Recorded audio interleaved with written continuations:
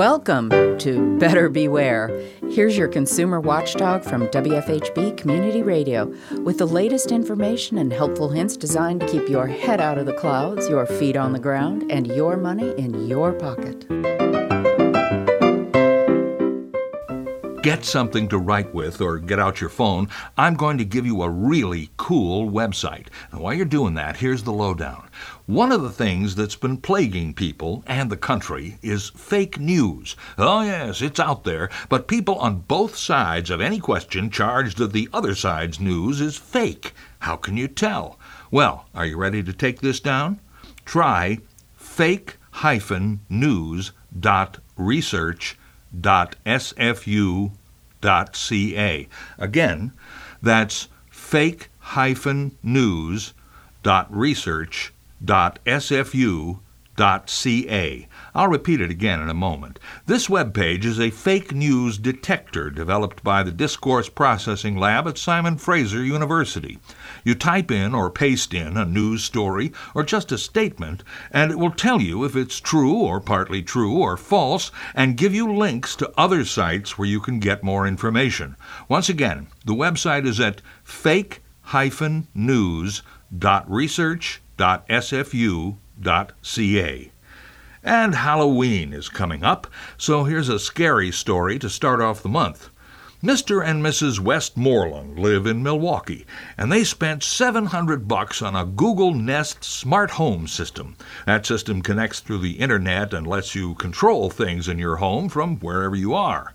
One day, their thermostat shot up to 90 degrees all by itself, and when they turned it down, it went back up again. Then a voice started speaking to them from the Nest camera in their kitchen, saying nasty things and playing what they regarded as vulgar music.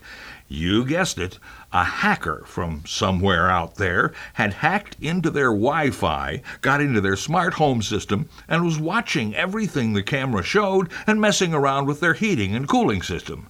If you have Wi-Fi at home, it had better be protected with a long, strong password that you made up. And the same goes for anything you have that's connected to the internet. The internet can be dangerous, but so can your telephone. Authorities are warning of a new phone scam spreading around the country targeting people on Social Security.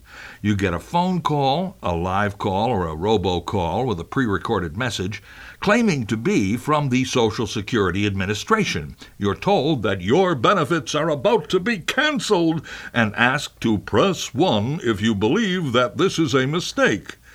But the mistake will be yours if you press 1. Don't do it. Pressing 1 connects you to a scammer who asks you for personal ID information and wants you to pay money. So far, there have been over 70,000 reports of this scam, and the suckers who fell for it have reported losing over $17 million. Social Security does not call you. They send letters. Spread the word to your older family and friends. I'm Richard Fish for WFHB News and Public Affairs. Better Beware comes to you from WFHB Bloomington, Indiana. Find all our episodes at wfhb.org. If you can help put the kibosh on a con, email beware@wfhb.org. Remember, swindlers never give a sucker an even break.